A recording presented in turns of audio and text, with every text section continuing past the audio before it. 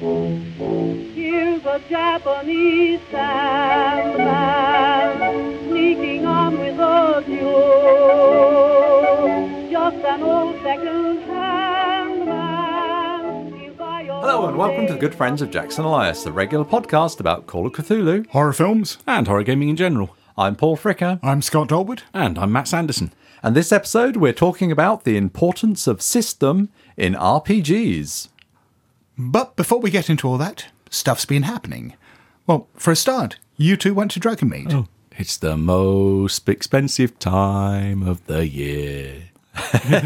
Well, I didn't spend too much, Matt, but as always, you were walking around laden with bags full of goodies. Yeah, this is a time when I pretty much blow my budget for the year. It's the one day when I go round like a kid in a sweet shop and go, hey, books, more books! Shit, can't carry them all. Fuck! So we were there. It was the London Games Convention, Dragonmeet. It's a one-day convention.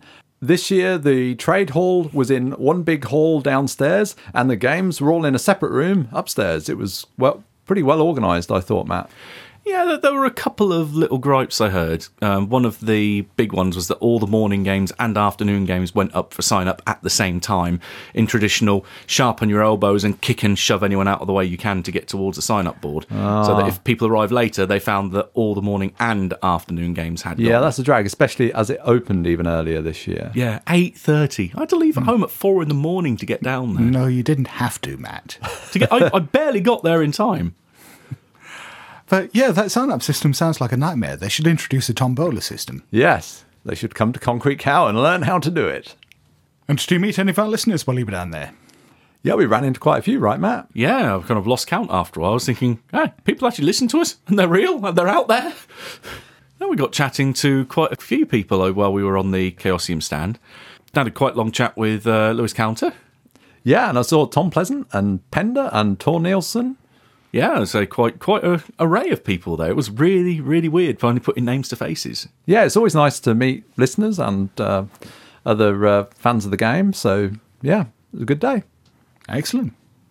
And Paul and I had a fairly busy day yesterday doing a couple of recordings. Yes, these are recordings that we title Weird Whisperings. It's us reading short stories. We've done 3 now. 1 is already out. And that was the music of Eric Zahn that Scott read last year. Yeah. And yesterday we recorded The Outsider and Pigman's Model. So we're trying basically to do recordings of stories that we've talked about on the podcast, or at least the ones that are in the public domain. So that really pretty much means Lovecraft.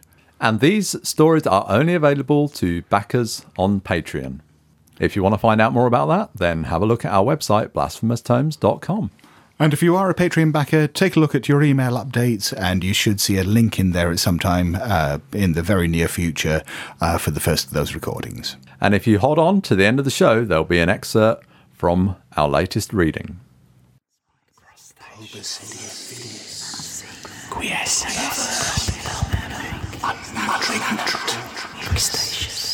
And now, the Lovecraftian word of the week. This week our word is indescribable. I somehow feel like I shouldn't really give an explanation of what this word means now. But it's an adjective. There's only one line here. Beyond description. Too intense, extreme, etc. 4 words.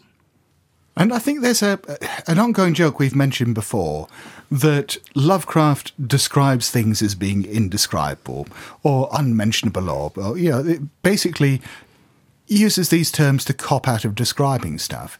And I think that's about as far from the truth as you can get with Lovecraft, because particularly in his later works, he describes the hell out of things. Elder things in particular, great race of Yith, Yeah. pages of description given over to them. But I think one of his tricks is to say it's indescribable and unimaginable, and then he goes on to tell you what it's like. So it sets it up in your mind that this thing is beyond anything I can imagine, but now here's Lovecraft telling me what it's like, and I have to open up my imagination to encompass this new thing that previously I couldn't even conceive of. Yeah, and that is a big thing in the Cthulhu mythos, that these things are too alien or too vast for the human mind to grasp.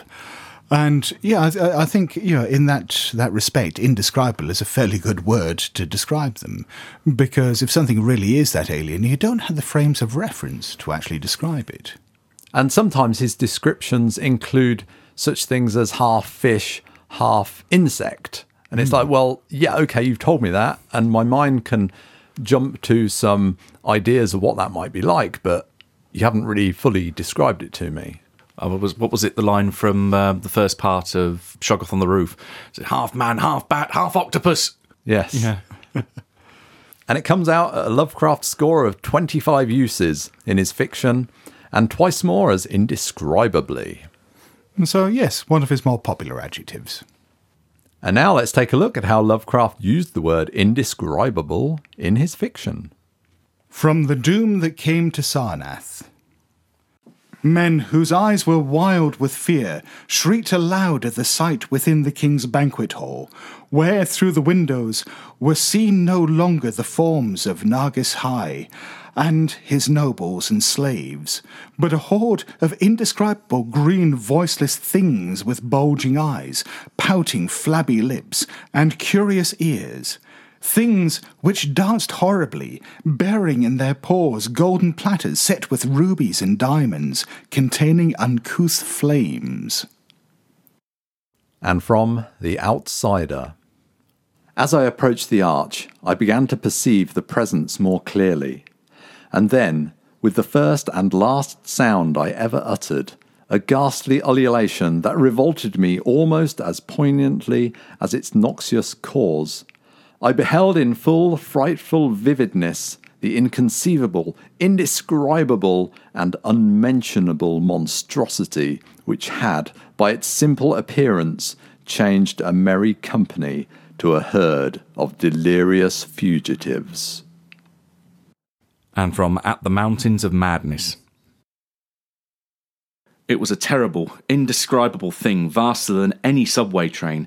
A shapeless congeries of protoplasmic bubbles, faintly self-luminous and with myriads of temporary eyes forming and unforming as pustules of greenish light all over the tunnel-filling front that bore down upon us, crushing the frantic penguins and slithering over the glistening floor that it and its kind had swept so evilly free of all litter.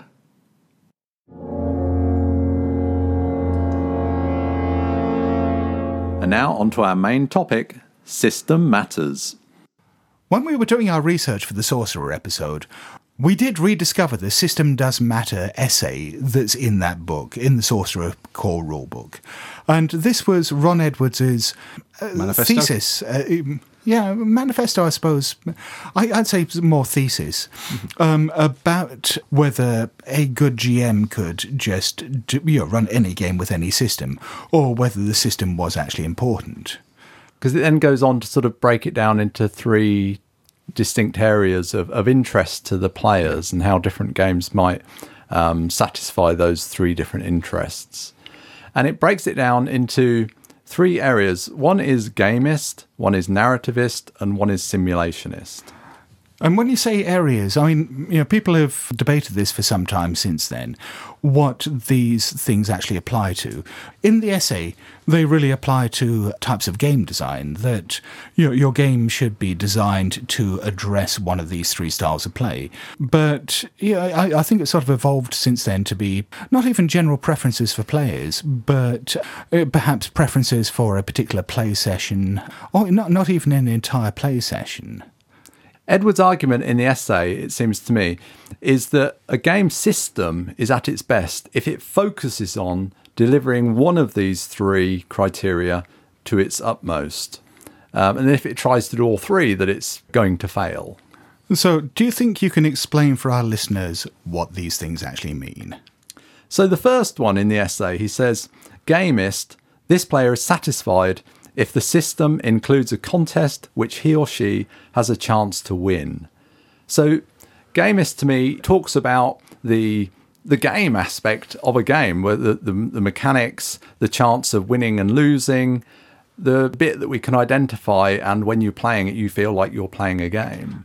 Would that then encompass things like tactical play? So, absolutely, yeah. So when you're thinking about, say, D&D 4th edition, where a lot of that was about tactics during combat. Very much so. And I think if we think of Call of Cthulhu, the game, I would say the gamist part is most essentially satisfied in the combat, because we change from telling a free-flowing story, we suddenly impose a structure on it. We have combat rounds, and we're in a fight. It's my go, then it's your go. It's my go, then it's your go. And when I was working on the combat rules, this was something that was in my mind. It's like, because really, combat, does it really work like that? If I'm a really good fighter and I'm fighting an average Joe, it's not my go, his go, my go, his go. It's going to be my go, my go, my go, and the average guy is going to be on the floor. Yeah. Or me go. Or me go. Mm-hmm. But if it's me go, it might... Anyway. Well, it does get me go, your go. Yeah. With 2 attacks around. Thanks for clearing that up, Matt. So my point there is that is a very abstract way of dealing with a combat that allows everybody an equal turn in the way that a game does. But what do you say that actually fits the idea of gamism? Because it doesn't seem like there's sort of tactical play there. You're not necessarily playing for advantage, are you? You're playing for survival. There is one thing I can think that does land itself in addition to combat, and that's the rewards that you get at the end of an adventure, because it makes you feel like, for instance, if one of the rewards is, well, you've killed this particular bad cultist that you didn't necessarily know was a cultist at a point in the scenario, gained 1d8 sandback. It's, yay, we did right! That was what we were supposed to do. Yeah, absolutely, yeah. Yeah, it feels like a reward, it feels like a victory, and that is part of how I see a game working. Yeah. But you started off by saying there were 3 terms there. You've just defined what one was. So what about the other 2? The second one, narrativist. In the essay, Ron writes, this player is satisfied if a role-playing session results in a good story. Okay, and what does story mean? I think reading the essay, what Ron Edwards seems to be getting at with story in this context, or narrativist in this context, seems to be less with what we might think of the story in a Call of Cthulhu module. When you pick up the scenario, you could read it as a story. I think the focus is more on the player characters and their interactive story, their character goals, their character conflicts, the things that drive a more player character-driven story. As we talked about with Sorcerer, we can have a story in a Call of Cthulhu game, but that can be that our players at one level are just kind of going along, following through the scenario. And I don't think that's what he's getting at. He's talking about a much more kind of proactive approach to storytelling, where the focus is more on exploring the characters and their interaction with each other and with the scenario. Because I think this is one of the big misconceptions about this. A lot of the kickback I saw back in the early days of the Forge, when this definition came out, was people immediately saw the word story and thought, this means that the GM is telling a story and everyone else is just following that, which...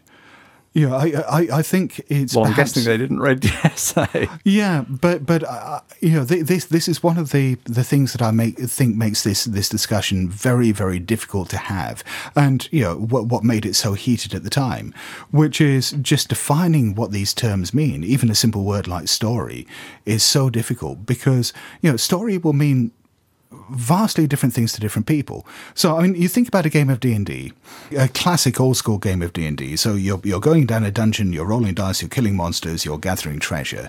And, there will be weird things that happen at the time.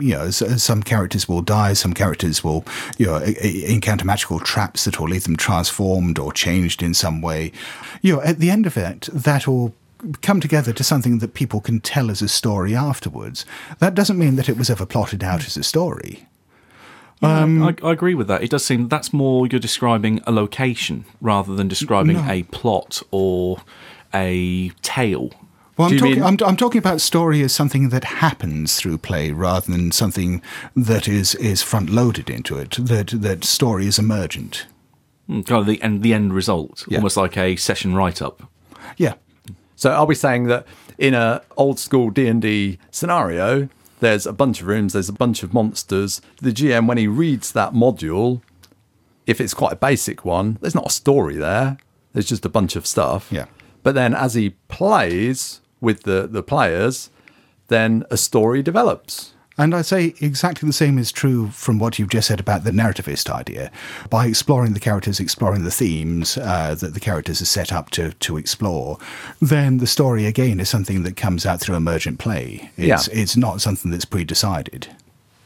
Because I'd always looked upon story as being something that was, at least by my definition of it, as you said, everyone's going to have their own definition of what that word means, is the plot, the structure of events that have led up to the game starting, and that it is a running theme throughout the game, but not in a theme like in an abstract sense. Like today, we're going to talk about insert anything here really, like the impact of the economy on low class families and so on, and have a really kind of gritty kitchen sink drama, not that kind of theme. But no, let's be specific here. I mean, when we're talking about addressing themes, Sorcerer, which we talked about specifically a few episodes ago, is set up to talk about the theme, what will you do for power? Yeah. That is the premise of the game. And when you play a sorcerer in the game, this is what you're exploring. And the story is what comes out of the exploration of that theme. But I think the story can come out of your scenario that you've written, Matt. If I read your scenario, it tells the story. Mm-hmm. But then when we play it, we tell a different story. Yeah, because it's how you finish it off. Yeah. That's equally a story. But it's a different story perhaps every time, depending on how you run the scenario. And finally, we have simulationism, which in the essay reads as... This player is satisfied if the system creates a little pocket universe without fudging. So I think without messing things up, without being inconsistent, without breaking the rules of that setting. So, I'm in Call of Cthulhu today and I say, okay, we're going to go to Japan. I'm going to get in my jet copter and I'll be there in 30 minutes. It's like, well, no, because that doesn't fit in the setting. That's where are you getting that from? Well, maybe if you're playing Pulp. If you're playing Pulp, then it's a different setting. If you were playing Toon, the role-playing game based on cartoons, then simulationism is something quite different because you're simulating the world of cartoons. So simulationism isn't about being realistic. It's about being true to the setting in which you're playing. I would have thought that if you're going to apply a single definition to Call of Cthulhu, it would be simulationist, not gamist. That you're trying to simulate this imaginary world, you're trying to create verisimilitude. You're trying to create perhaps the realistic world of the 1920s with all these weird horror elements in there, and you're trying to do it with fundamentally believable characters. They're not trying to necessarily win, they're not trying to power up, they're not out there to gather experience points and treasure. This is exploration. I think there is a strong element of simulationism in Call of Cthulhu in that it does go to great lengths, or many of the supplements and so on do go to great lengths to have a sense of verisimilitude, as you said, as to be true to the real world and portray it accurately. Personally, I think that's of a lesser interest to me. Personally, I'd take it quite a lot of my scenarios and so on. I'm not too fussed when they're set or where they're set necessarily. And yes, I'll try to create a sense of realism for that setting, but it's not greater than the other considerations, I wouldn't say. But certainly I see, a lot of people much more concerned with that. And we see that, in the detail in firearms and so on. Now, I was listening to Rachel Watches Star Trek just the other day, on which Chris Lackey and his wife Rachel talk about episodes of Star Trek. And Chris said something in the show which made me think that's perhaps a good illustration between narrativism and simulationism. And it is the classic episode, The Enemy Within, in which the transporter malfunctions and Kirk beams back onto ship, and then second Kirk beams onto the ship. And it's that classic Star Trek thing of having two versions of Captain Kirk. And the first one that beams up is the good captain, and the second one is the evil captain. And William Shatner has great fun portraying both. But Chris Lackey made the point towards the end of the show that he felt that kind of broke it a little bit for him, because it's like, well, why would the transporter... Well, it puts together a load of molecules from the most basic elements into a human being. Why would it create a good one and an evil one? That just doesn't make sense. And I think if one thinks of it in a simulationist terms, It doesn't. I mean, how can you rationalize that? That makes no sense. But in a narrativist approach, I hadn't even considered that. It's just about the story. It's just about what that brings to allow the episode to explore various aspects of Kirk's character. There's a good few Transporter malfunction episodes I can think of that are pretty good. So, to be honest, it's tech, weird shit can happen. There you go. But it's that very specific thing of creating a good version and an evil version. I mean, in Star Trek The Motion Picture, we see them beam up and it goes wrong and they're like all distorted and die horribly. That's a malfunction, right? Mm-hmm. That seems true to what a transporter could do. But this is very clearly a narrative device to create a good and an evil one. Do you see what I mean? Yeah, I get mainly thinking of the Family Guy piss take where they get an evil Stewie as well. Bet both of them, even with Kirk, they still get their shirt off halfway through the episode. And he does get to shout, "I'm Captain Kirk!" Lots of times. No shit. All right then, Paul, you specifically wanted to talk about GNS in this episode because you said that you thought it was an interesting model and it had helped clarify some issues for you in game design. I'm sort of struggling to see how this shaped Call of Cthulhu because you've talked very much about sort of the gamist aspects and the simulationist aspects of Call of Cthulhu now. So if you're going by the precepts of this essay, then Call of Cthulhu is an incoherent design, is broken. Do you agree with that? Well, that's a very loaded question. I don't agree with that statement because I don't agree with Ron Edwards' essay. The reason I wanted to focus on this, the GNS theory, I think is a very good one. I think it's a very interesting one. And the way he sort of discusses different players having a different interest, some being more interested in the gaming aspect. And we see that with players saying, "Oh, I don't want to play Call of Cthulhu because you just go mad and die. You know, I want to get stuff and level up." And that's a more gamist approach. So Ron Edwards says that to be the best, the game should focus on one of these. And that's where I would differ because I think I enjoy all three aspects.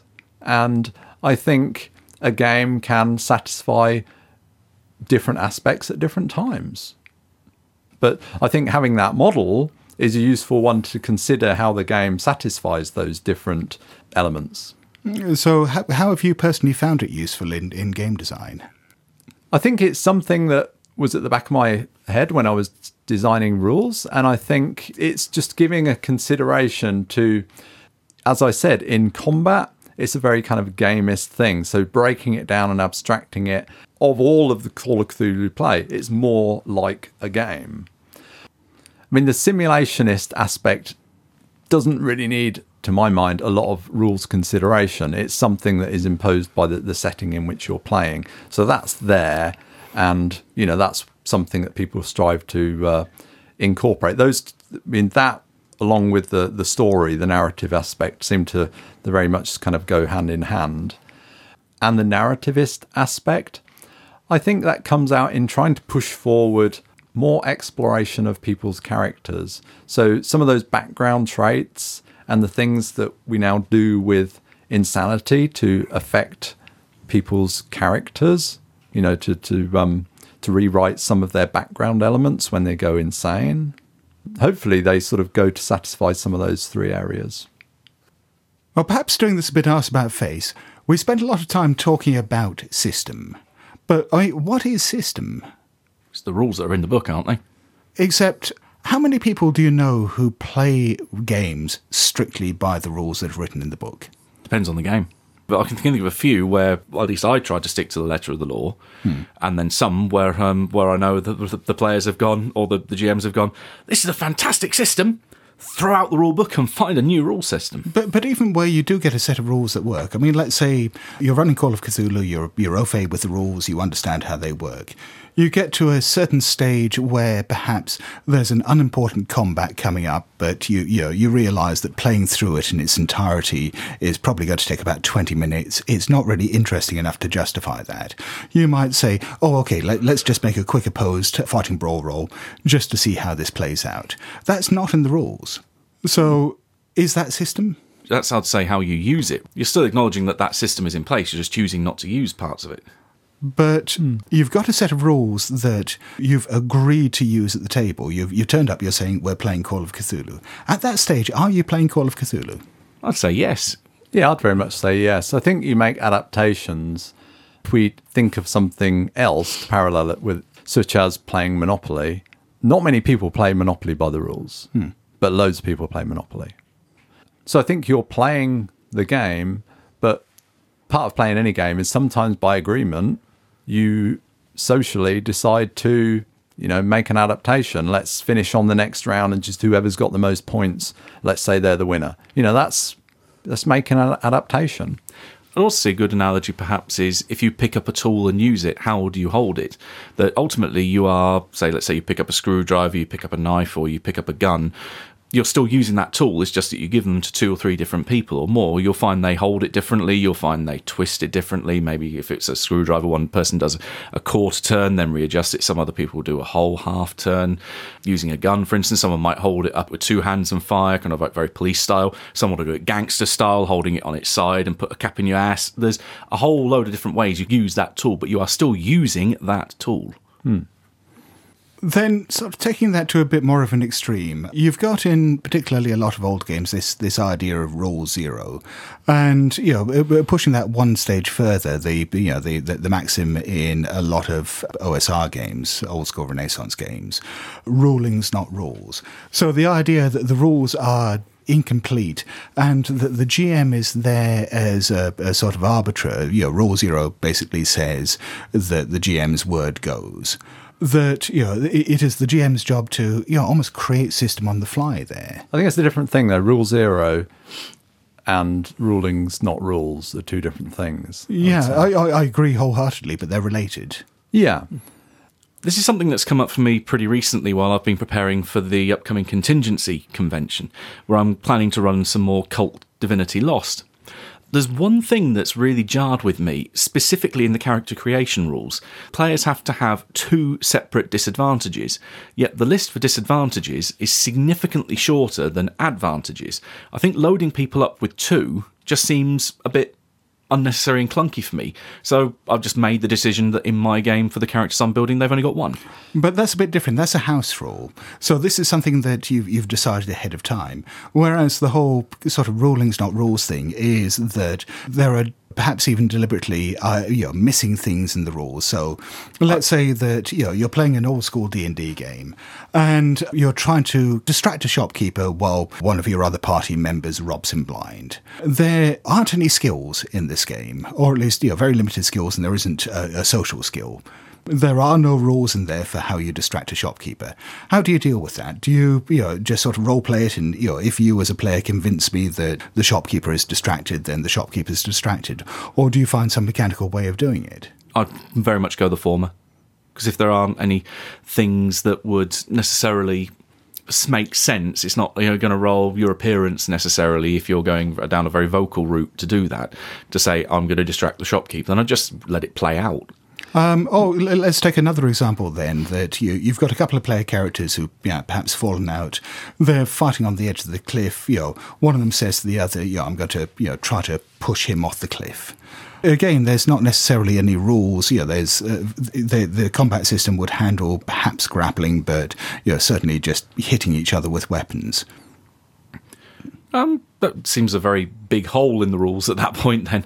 But that's the point. These rules are there, these holes are there deliberately. So you as the GM come up with a way of handling that at the table. That's the whole rulings not rules thing. In which case I'd say make it the equivalent of a fighting check and then the equivalent of a luck check from the other party afterwards. So you've got a degree of opposition there. So you've got player A tries to hit player B so that player B goes off the cliff. Player A makes their roll, then player B gets the luck roll to see, is that actually enough for me to lose my footing, and do I then go over the edge? I think these things are done by consensus, though. Even if it's just the case that we're playing this game that's very light on rules, and we know that by consensus, if we need a ruling, Matt, you're the GM, you'll decide how this is done. Or maybe you sort of throw it open to us and you say, well, how do you think we should handle this? Either way, it's a consensus thing. Yeah, I'd say it's definitely you get player buy-in as well. So if they're happy with it, then you roll with it. I think what we're sort of building towards here is that all of these things are really part of system. That consensus agreement at the table, the freedom to make those rulings, perhaps a series of stock rulings or house rules, the fact that you may freeform some bits of it that would normally require mechanics, the fact that you may take shortcuts, all used in conjunction with the rules that are written down in the book. This idea was espoused many years ago by Vincent Baker in what he referred to as the Lumpley principle, which he defined as system, including but not limited to the rules, is defined as the means by which the group agrees to imagined events during play.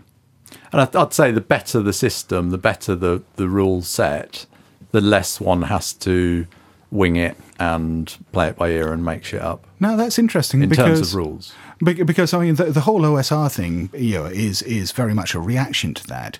So, it was a reaction to, very rules-heavy versions of D&D and the fact that they were getting more and more prescriptive, more rules in there. And so the idea is there are these fruitful voids within the rules where you do make these rulings, where the rules don't cover all the events. And that is very much a design consideration of them. So, yeah, this is an argument I've heard from a few people where they've played D&D and it says, I want to do this particular thing, which in theory anyone should be able to do because it is something that the body is physically capable of doing, but the rule says, no, you haven't got that feat, it's impossible. Yeah. And I know I'd be frustrated as hell, and it's one of the reasons I don't play D&D that much. I'm more talking about, Scott, where you have to discard rules because you don't like them. If they're specifically not there, if there's no rule for swimming and it becomes important, then the GM making a ruling, I think, I perhaps didn't express myself very clearly, but I'm quite happy with GMs making up a ruling for a rule that isn't there, if that's required. But if there are rules in the game that you're not happy with, that don't work very well, then I think that's a sign of either a not very well designed system or a poor system choice for that GM. I'd probably advocate that's a bit strong, because there are certain bits of a whole system that I like and some bits that I don't like within the same game. I guess, though, once you get to a certain extent with this idea of ruling, not rules, and the GM is absolute authority as defined in Rule 0, you get to the extent where, I mean, you've got these couple of infamous quotes from Gary Gygax. I mean, what the hell does he know about role-playing games? He said, a DM only rolls dice because of the noise they make. And the secret we should never let the game masters know is they don't need any rules. He wouldn't have sold many rule books if he'd said that out openly, would he? Yeah, absolutely. That's why he said it was a secret in the second one. But I've certainly heard of groups that get to the stage where they are pretty much free-forming and bypassing the rules. Do you think there's anything to this? Yeah, I think so. I think that some groups like doing that. Some groups like just improvising a story and not even using any mechanics at all. They still ostensibly would say they're playing Call of Cthulhu or something like that, where you can play a whole session, and if you want to, you can play it without rolling any dice, without even looking at your character sheet, potentially. Are you really still playing the system? You're playing a story. I'm not sure you're playing the system anymore.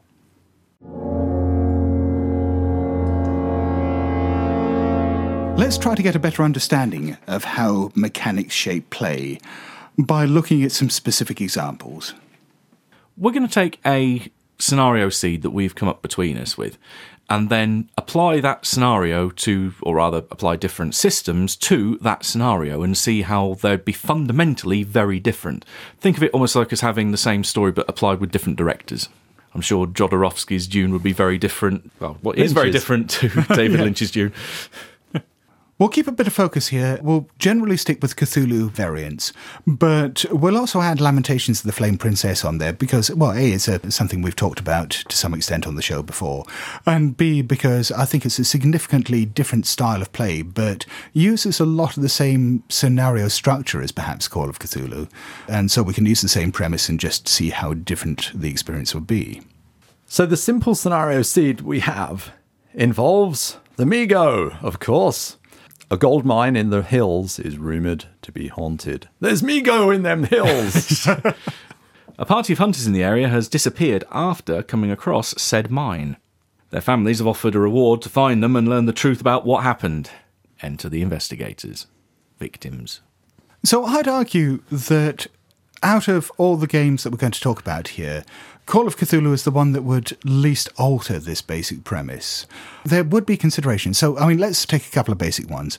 Call of Cthulhu investigators are comparatively fragile. But on the other hand, combat is a fairly mechanically intensive part of the game.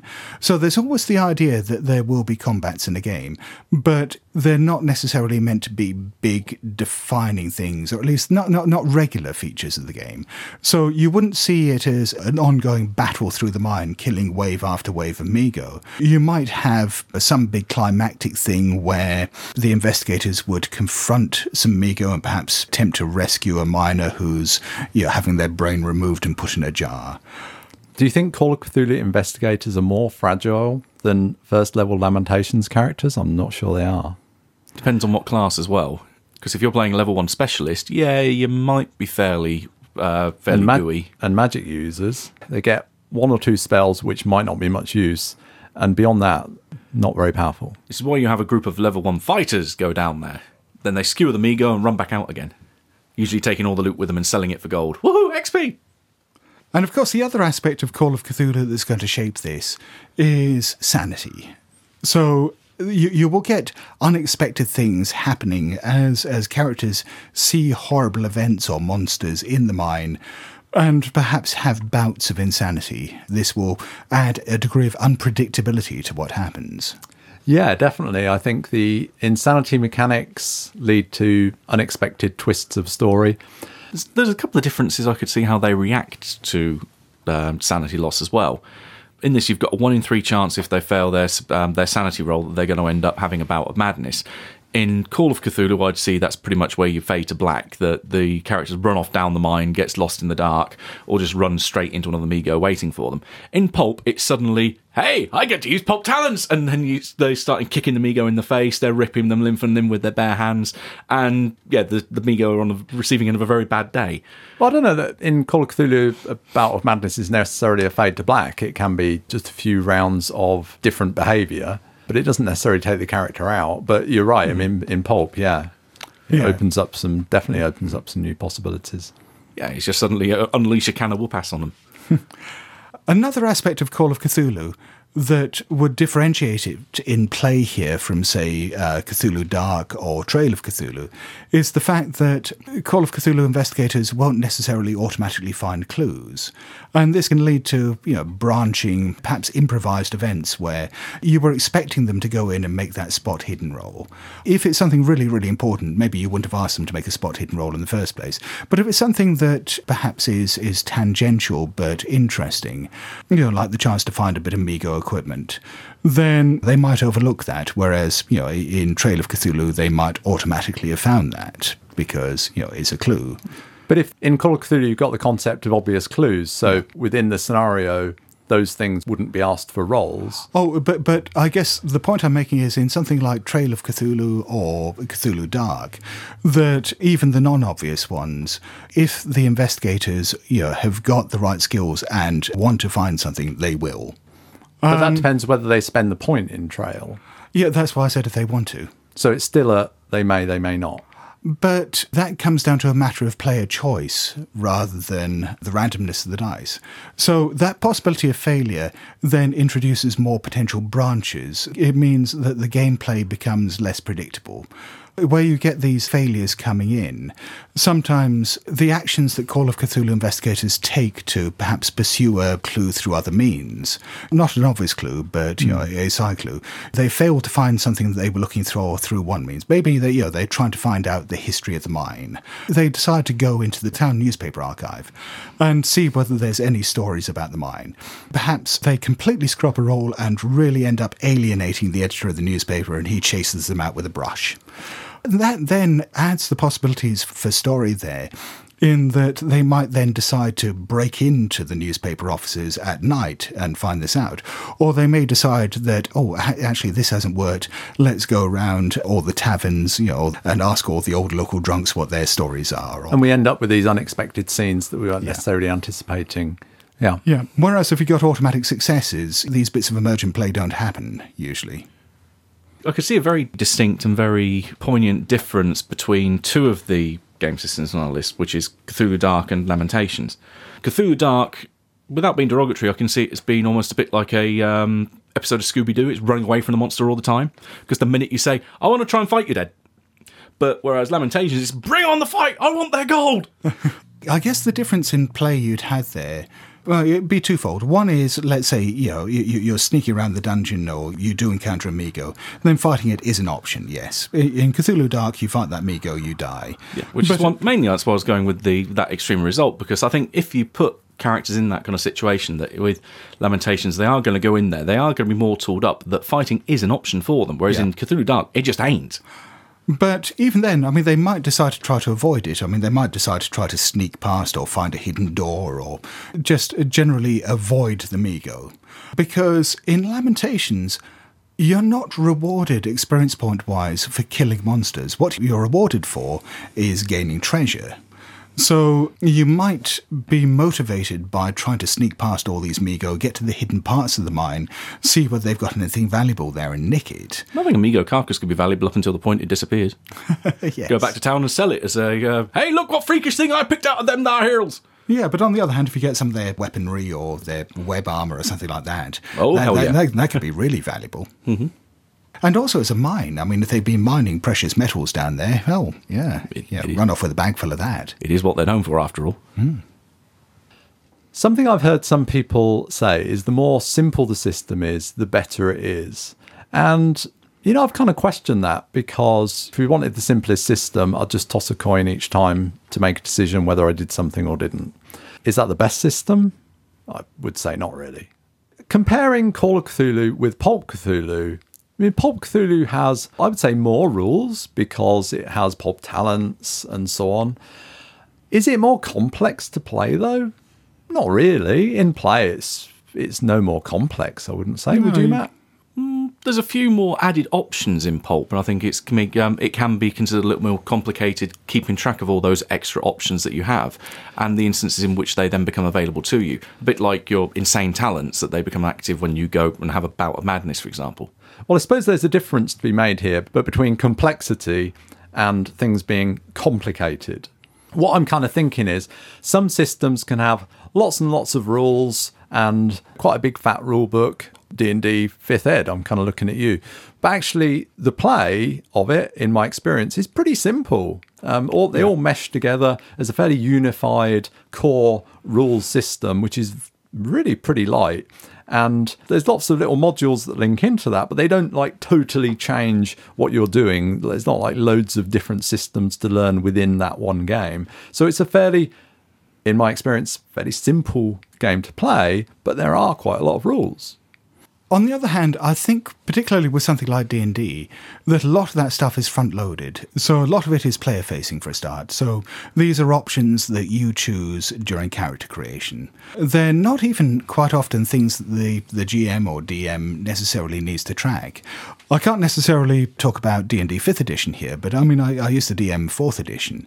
And 4th edition, looked comparatively complex, but as a DM, it was very, very simple to run, because all of the special rules and so on were player abilities, and if you trusted the players to run those fairly, you as the DM didn't even have to know how they worked.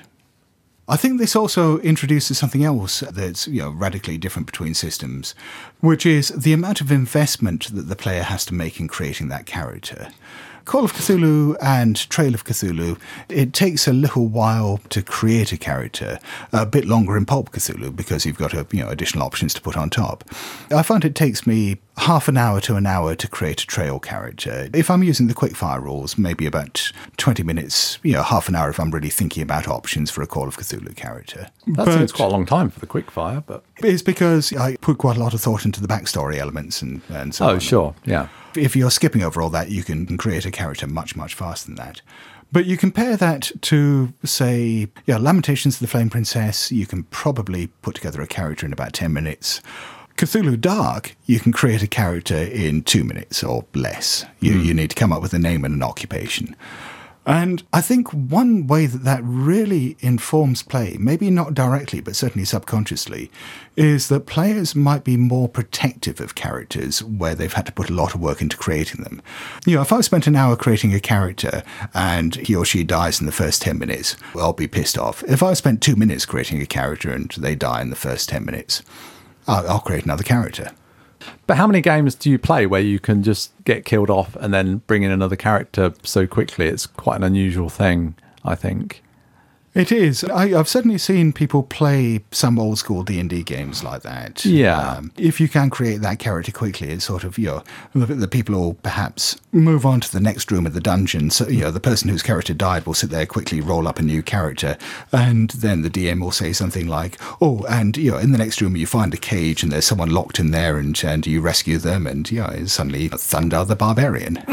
I think another big difference in character sheet you've got in front of you and how it affects play is through some games where you develop your character. So, you talked about not wanting your character to die because you'd spent an hour making it, but imagine you've been playing that character for 5 years. Well, I would say in a D&D game, because you've now level 20 and you've got loads of magic items and loads of great stuff and you've got a castle and you're really well established. I'd be happy for that character to get killed, but want it to be a pretty epic battle and be a great story. If it just happened routinely, it'd be pretty upsetting, perhaps. With a Cthulhu-esque story, I think there's that built-in expectation that you're on a kind of a downward spiral. And we don't really tend to see a character that will be played for that long. There may be people that do that, but I think they're outliers. I think for most people, characters might last a whole campaign, but that's fairly notable even if you achieve that, which might be a year at most. But even then, I think, in the systems we're talking about, in the specific scenario premise we've got here, I think if I were playing this, there's a fairly fundamental difference in my expectations if I were playing, even Call of Cthulhu or Trail of Cthulhu as opposed to Cthulhu Dark. Because Cthulhu Dark tends to be one-shot, so it's very rare to see a campaign. It's very rare to see a character go on for more than one session. So I tend to see any game of Cthulhu Dark as playing that character to destruction in that game. I expect to have that character either die or go insane by the end of that session. I don't necessarily expect that with Call of Cthulhu. What, in a one-shot? It's a risk. We haven't It's pretty likely in a one-shot, though. But we haven't established necessarily that this is a one-shot. But even if it is, no, I'd say... I've played your game, Scott, your one-shots. I don't recall surviving that many of them. But no, there usually are a few survivors, a few people to go on and tell the tale. And there wouldn't be if you played it with Cthulhu Dark? They'd all die? Not as many. Well, certainly I as a player would have a very different expectation going into that game. Because I see that as a character I'm never ever going to use again. But if I create a character for a Call of Cthulhu one-shot, if it's not a pre-gen, if it's not something that's tailored to that game, then this is a character I might reuse. And if I've put half an hour into creating the character, I probably want to reuse it. So if I were running a Call of Cthulhu one-off, and we did create a character at the start of it, you'd want to use that character in another game? Yeah, Really? Let's take some examples. When you were playtesting your World War Cthulhu scenario for Europe Ablaze, I can't remember whether we created characters for that, but let's say for argument's sake, if I had, and there'd been the prospect of playing more World War Cthulhu later, I'd have wanted to keep that character and use it again, particularly if it turned out to be a character I liked. So I wouldn't necessarily have gone into that looking at it as a disposable asset. I might have played in a slightly more defensive way or cautious way. But if it's a low investment character, like a Cthulhu Dark character, I go in and play to destruction. I think that can be the case. I think it very much depends on the individual. Some people will create a character and they're very protective of it, or they're very free with it. I can think investment comes in a lot of different forms as well. I remember spending a long time on building a PC for a game of Werewolf the Forsaken. I had a lot of fun with it. I tried to include references to as many Warren Zevon songs as I possibly could in its background. I think I ended up with about 18 songs that I got quotes from in there. And 18 Chinese menus in your hand. I turned up to the first session after going to Chinatown with a menu. It was a LARP, so I actually stopped off in Chinatown on the way down on the tube, picked up a whole load of menus and then walked off to the game. But I then played said game and thought, I've got a great character. No place for it in this game, though. There was just nothing happening. There was nothing that I could interact with, and I got bored very quickly and put it away and never went back. I think it's what you do with that character in play that actually gives you an investment. It's the story that you get involved with that then means how invested are you with it? What good memories have you got attached with it? What achievements have you done with it? Rather than just, I've spent 3 hours on this PC, therefore I'll get more investment with that during character gen than I have with one that I came up with in 2 minutes. Do you feel that the system of that game had an effect on that, or was it just the scenario or whatever, the setting that didn't really work? It was the scenario in that sense. Right. Yeah. Yeah. One thing we've been dancing around but haven't really dug into yet is the fact that games very often have a focus that is shaped by the mechanics. We've been talking about 5 games here: Call of Cthulhu, Pulp Cthulhu, Trail of Cthulhu, Cthulhu Dark, and Lamentations of the Flame Princess. Yeah, I'd say that there are similarities in the focus but differences. All of them, I think, have some degree of investigation, but whether or not the focus of the game is on investigation. I mean, this is something we've talked about before. Would you say Call of Cthulhu is inherently an investigative game? No, I wouldn't. And I'd argue about the whole premise of games having a focus. Yeah, I mean, you say that, but Trail of Cthulhu, for example, is all about investigation. I mean, mechanically, that game is entirely focused on investigation. So you've got 2 sets of abilities in there. You've got your ordinary abilities, which handle things like mechanical repair, combat, athletics. But then you've got even more focus given over to investigative abilities, and there are different rules for how they work. Unlike the ordinary abilities, standard abilities, they work automatically. They're much more powerful. They cost more. When you've got a Trail of Cthulhu scenario, if you're using a pre-published one, it is a series of scenes, a series of locations, each one of which has got triggers for those abilities. You go in, you activate such and such an ability, you get clue X. So that is an investigative game.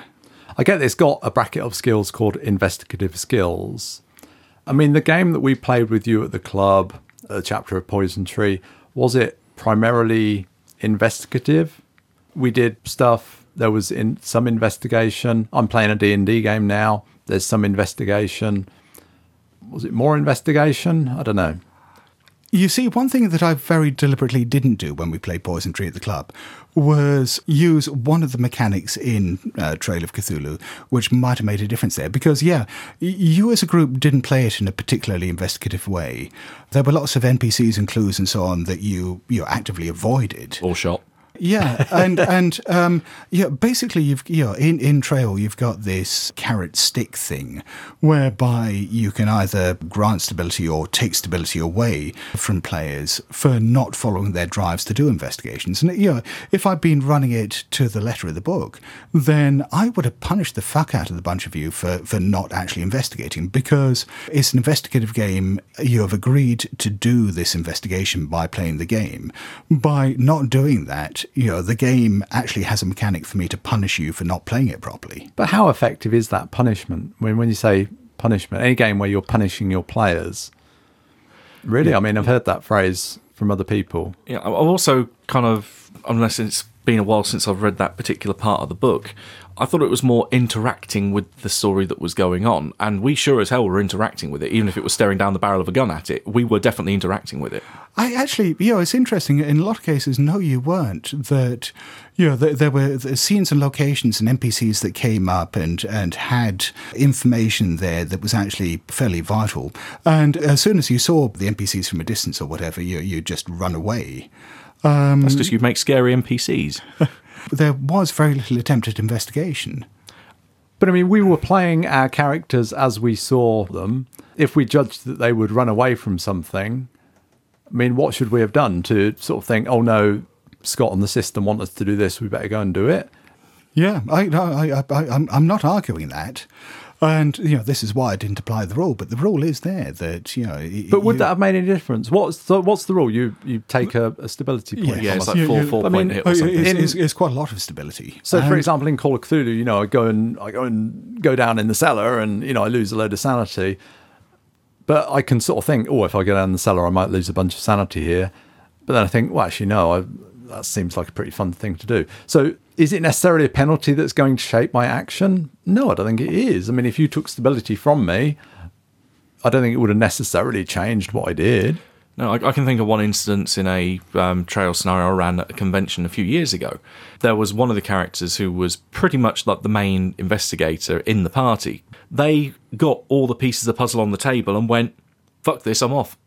Because they realised that if they went and followed it through, there was a good chance of them dying. And at that point, they went, nope, that's it, I'm out of here, I'm not a hero, and they turned and walked away. And did you penalise them in stability? With a 4-point stability hit, which is what the book suggests. At which point she said, fine, I don't care, I'm still going. So it didn't shape behaviour whatsoever? No.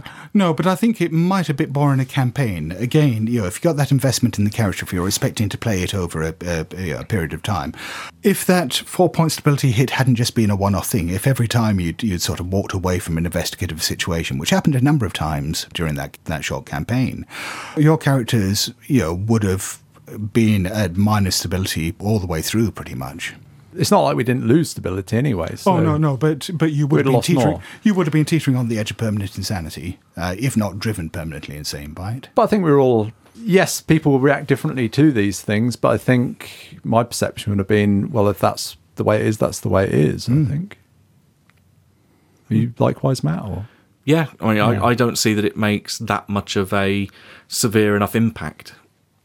I mean, going back, to the initial point, this is what makes Trail focused on investigation. I mean, it doesn't have a lot of rules for other stuff. There's a fairly basic combat system. Most of the other rules are pretty light, but it is about the investigation. That's where most of the mechanics take place. The idea is that you will go from scene to scene, gathering clues and then deciding what to do with them. So based on all this discussion we've had, going back to this original scenario premise we had, with these 5 systems we've talked about, how do you think that scenario would go, or how do you think it would be shaped by the fact that you were playing that system? Well, looking at Call of Cthulhu, I'd probably expect to end up as the brain in a jar.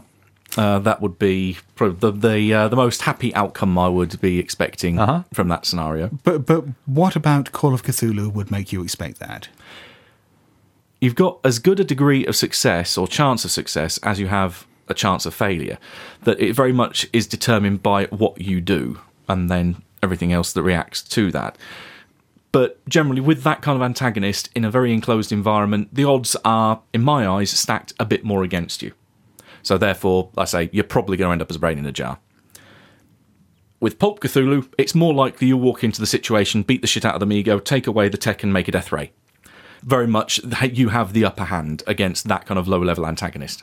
You may end up as a brain in a jar, but now you'll be in some kind of big robot suit, controlling it as a new pulp character, smashing things and charging around the planet. Yeah, exactly. Robo-investigator. Yeah, there you go. As long as you've got a weird scientist in the party, otherwise you're screwed. I mean, we're kind of illustrating an extreme end of pulp there, we should point out. Yeah, mark out a pulp. Yes.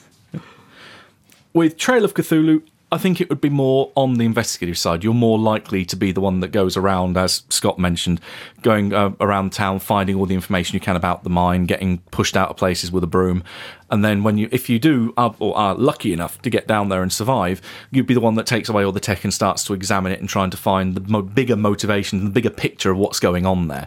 Whereas I think the other two, maybe you're trapped in that, well, not trapped in the moment, but you're more focused in the moment of the immediacy of what's going on. But Trail would be looking at the wider picture because you get more information with that investigative angle. Yeah. With Cthulhu Dark, you're dead. It's you simply, the moment you step in that mine, you're gone. Because you've got that very claustrophobic atmosphere, you've got the environment and the antagonist working against you. The odds are so stacked against you that you just walk into that scenario, as pretty much as Scott said, knowing that this is a disposable character, you are going to die. And Lamentations of the Flame Princess, yeah, hope you got a fighter in the party, because if you do, you're getting a whole lot of gold out of that. Go in there, steal the tech, run away with it, and live happily ever after. Or maybe one level up anyway. But the families, think of the families, they want the gold. Well, they've given you gold to find out what the hell happened to them. Oh, there you fair go. enough. Yeah. Yeah, I think I'd see things along a similar line, but perhaps with a few differences. So, yeah, with Call of Cthulhu, I think one of the big differences there, as we discussed, is the fact that you do have these possibilities of failure. I think failure is a much bigger part of Call of Cthulhu, and this tends to lead to the game being less predictable. I think out of all of these, with the possible exception of Lamentations, Call of Cthulhu and Pulp Cthulhu as a derivative of Call of Cthulhu, I think would lead to the least predictable outcomes. If I were sitting down running this at the gaming table, I'd expect to be much more surprised by the outcome. it would almost certainly end up heading somewhere I wasn't expecting. With Trail of Cthulhu and Cthulhu Dark, I think it would be much more predictable. As a GM, I'd be more in control of that because, I know I'd be able to put clue A, clue B, clue C, clue D, and they just, perhaps go in a straight line or a branching diagram. I know, that when they get to one of these clues, they just automatically get it. Obviously, like as you said with Cthulhu Dark, the difference there is that combat is not an option. In Trail, you might have a few action scenes on the way there. In Cthulhu Dark, it's going to be much more about the slow revelations. It's going to be about seeing the horrors of what's happened to the miners in the mine and being slowly driven insane by that and perhaps, trying to get out of that situation alive. But, ultimately facing your final horrible fate. With Lamentations, I'd expect it to be perhaps a bit like Pop Cthulhu, a slightly more light-hearted thing. Maybe not quite as combat-heavy as Pop Cthulhu would be, but you've got characters who've got magic, you've got characters who can do odd things. You're out there fundamentally, maybe as murder hobos, but certainly you're out there to get the treasure and maybe coincidentally rescue the people you were hired to rescue. But the whole thing, I'd expect to have more of an atmosphere of wacky hijinks. Wacky hijinks? Yeah. Wow. Because you're looking at semi-disposable characters, you're looking at a set of mechanics that rewards you for taking those risks to get that money, that perhaps doesn't punish you in any way sand-wise for letting the people die. As a result, I think it's going to end up being a much more sort of self-serving, weird game. Yeah, I'd very much go along with what you've both said. I think we're talking about a lot of hypotheticals for these games, and a lot of what you two have just said, I think, is very much based on your expectations for how that game might go. So quite a lot of the illustrations that you've given for the tone of the game, I think, that could appear in other games, depending who's playing it and who's running it. I think structure-wise, some have more random elements in, and some are more of a predictable progression. Is that what you sort of said? Yeah. So I think that has an effect. But aside from that, I wouldn't really like to say how the Call of Cthulhu game might go compared to the others, because I've played Call of Cthulhu with a lot of different people, and they run it very differently, still using the system, but what they bring to it is quite different. It can be quite serious and gritty. It can be quite silly and funny. It really depends on the person running it and how they decide to play it. And the system has an effect, but it's only part of the deal for me. The good friends of Jackson Elias now have a Patreon page. Think of it as an electronic donation box to help with the running costs of the show. The podcast will remain free and donations are entirely voluntary. Follow the Patreon link on blasphemoustomes.com. Thanks for listening. And once again, it is time to thank those lovely, wonderful people who give us money.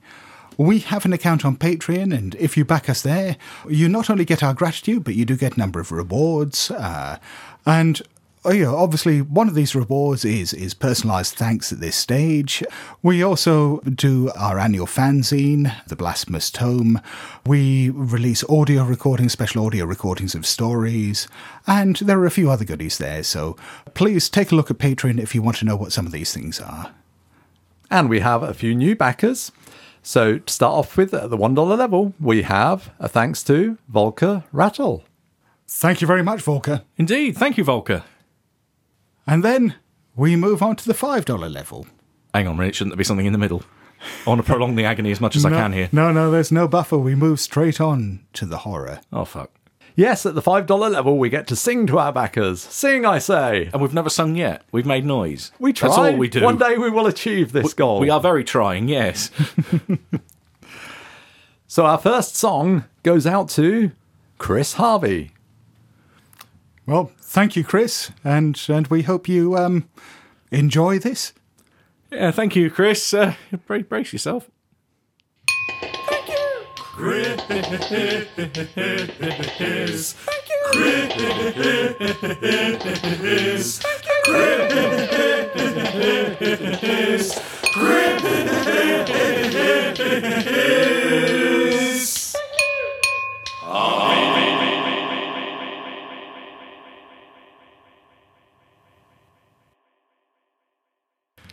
And our next victim, Patreon, is Zachary Jenkins. So, thank you very much, Zachary. Yes, thank you, Zachary.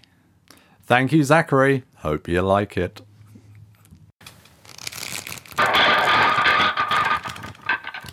Thank you, Zachary. Thank you, Zachary. Thank you, Zachary.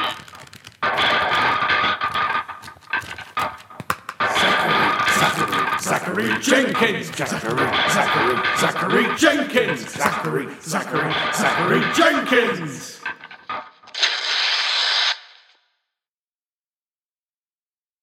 Now let's take a look at what's going on social media. We've had a recent iTunes review from a great handle on this one, Two Gun Mojo, 2 with a T-U-E. Two Gun says, the Good Friends put out one of the best podcasts about horror gaming with a huge focus on Cthulhu RPGs. They discuss other games as well as other subjects from time to time, horror movies for example, though I'm partial to the Lovecraftian aspects myself. Regardless of the subject matter, this trio put thought into what they are saying and always keep me entertained. Check them out. Well, thank you very much, Tugan. Or actually, you've signed it, Jamie, so thank you very much, Jamie. Yeah, thanks very much. Indeed, thanks a lot. Yes, if any of the rest of you are motivated to review us on iTunes, we would be eternally grateful. Now, our recent episode about Ron Edwards' RPG Sorcerer prompted some discussion, including one from the man himself. Yes, Ron contacted us on blasphemoustomes.com and basically corrected us on a few things that we got wrong in the episode. Specifically, this is mea culpa. My research failed a bit here, and I got some of the facts about the early days of the Forge very, very badly wrong. Ron not only graciously corrected us on this, but gave us really quite a good potted history of how all this got started. And so, if this is of interest to you, do check out the comments for the episode on blasphemoustomes.com. We also had a terrific comment from Judd Goswick on G+, who had a lot of ideas and observations about the game. One highlight was, failed summons can mean the demon is aware of the sorcerer but not forced to manifest for binding. Demons whose summons failed are now in the game space and aware of the character who called to them. It's always fun to have them show up later as free agents seeking to punish their would-be masters or seek a far more beneficial binding. And yeah, Judd had a lot of good insights and ideas for the game, so do check out that response thread on Google Plus if you're interested in more inspiration. And also over on G+, Gary Furash had something to say about the mini supplements for Sorcerer. He says, some of the supplements for Sorcerer, like Demon Cops or Schism, do a much better job of supporting traditional troop play. The former is a police procedural, and the latter is essentially the new Deviant, in brackets from Chronicles of Darkness. So, yes, as our World of Darkness, Chronicles of Darkness expert, what does that actually mean, Matt? Deviant hasn't come out yet, and I've seen absolutely no material beyond it other than it's effectively you're playing Children of the Night, the RPG, ripped out of Cult. That's as much as information I've seen of it. Deviant the Renegades hasn't yet been published. Effectively, you're playing Children of the Night. Yes. What does that mean for our listeners who don't know Cult? The premise behind Deviant, from the little that's been released that I've seen, I gather by Gary's comment there's been a bit more released on it somewhere, but I've just not seen it, is that you're effectively playing medical experiments gone wrong. You are people that have been subjected to bad shit, TM, that have then escaped your masters or tormentors and then got together and banded together to fight crime, by the sound of it, as you were saying. That sounds fun.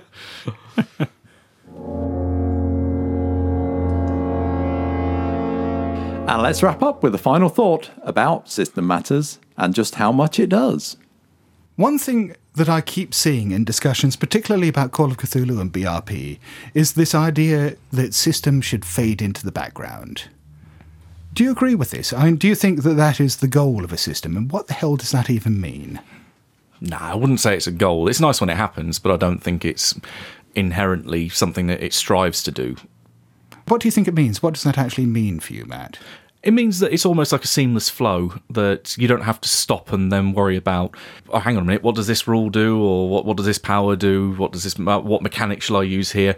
It's where it's just a seamless interaction with what you are doing at the game table, that there is no sudden, right, hold, stop, let's consult the big book, that it's almost seamlessly integrated is how I put it, rather than fade into the background, because obviously when the dice come out, they are very much at the forefront, they're not in the background anymore.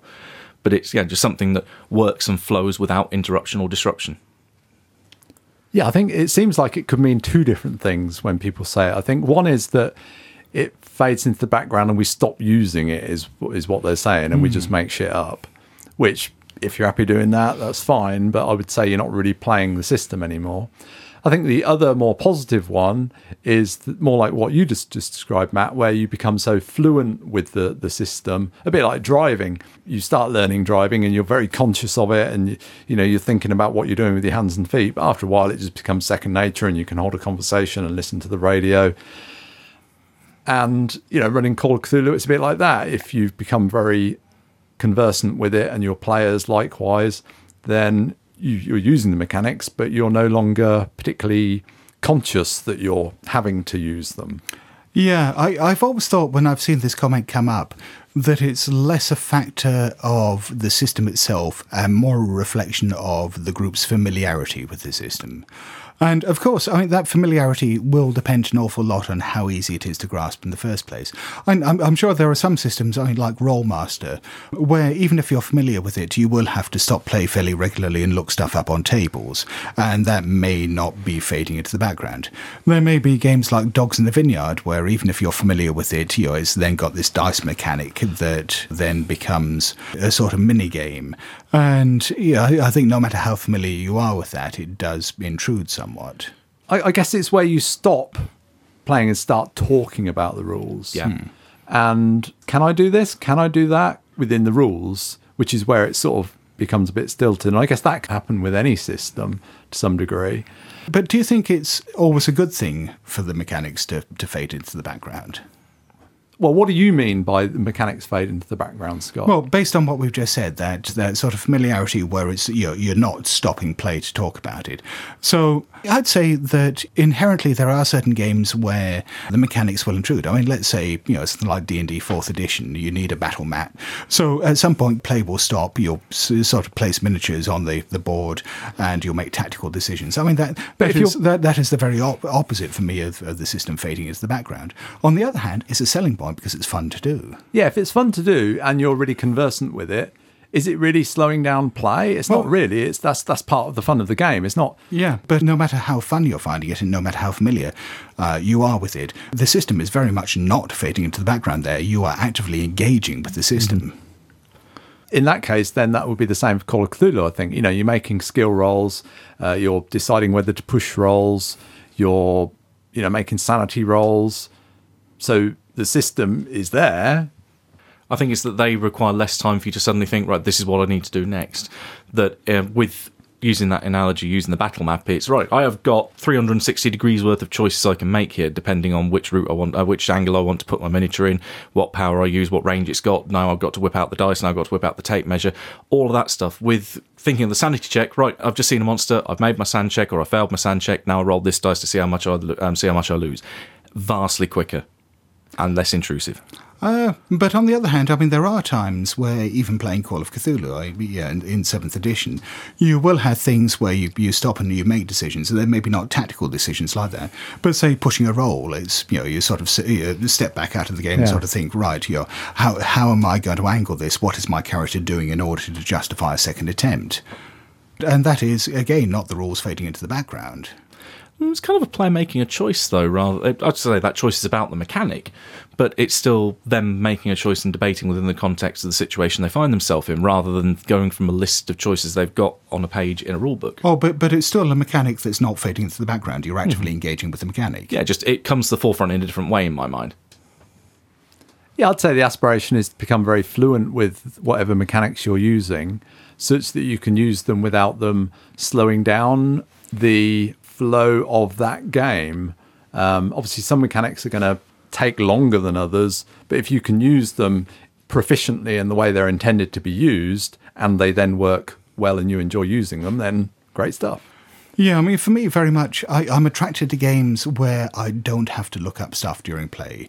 Every now and then, I don't mind, for example, stopping and looking at a table for bouts of insanity or something like that, because it's a rare thing, and it does add something to the game. But if I'm having to stop fairly regularly to sort of think, oh, how does this spot rule work, or how does this interact with that, or what's the range on this? And if I can't just carry all that stuff in my head, as a GM, I find that profoundly irritating. This is why I go back to Rule 0. I just ask the player, how do you want to flip out? Well, Ron would have you down as a narrativist then, Scott, because the complaint that a narrativist would make in his essay, he says that they would complain that system bogs down the game. Yeah, I thought the contrary, what people would complain about was quite a good illustration of those things, just going back to where we started.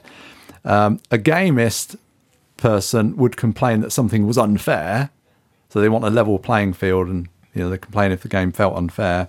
And he argues that a simulationist would argue that would be disappointed if the game was unrealistic or inaccurate to the setting it intended.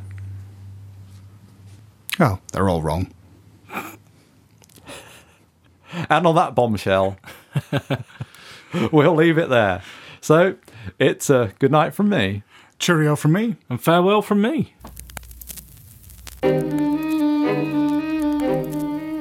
Hello? BlasphemousTomes.com.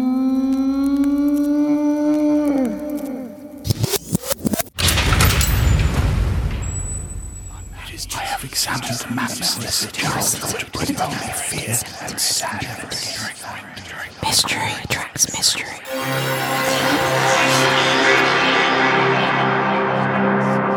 Weird Whisperings. Brought to you by the good friends of Jackson Elias. The Outsider by H.P. Lovecraft. Read by Paul Fricker.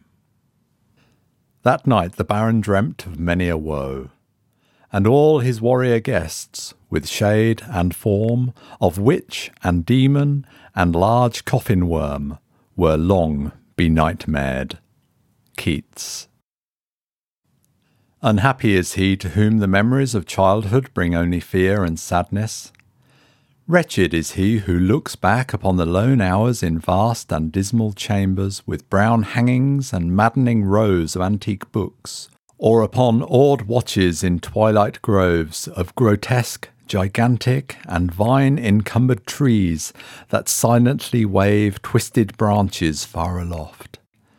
Such a lot the gods gave to me, the dazed, the disappointed, the barren, the broken, and yet I am strangely content, and cling desperately to these sere memories when my mind momentarily threatens to reach beyond to the other.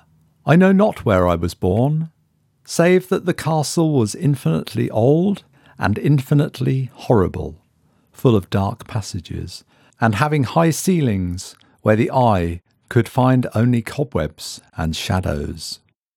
The stones in the crumbling corridors seemed always hideously damp.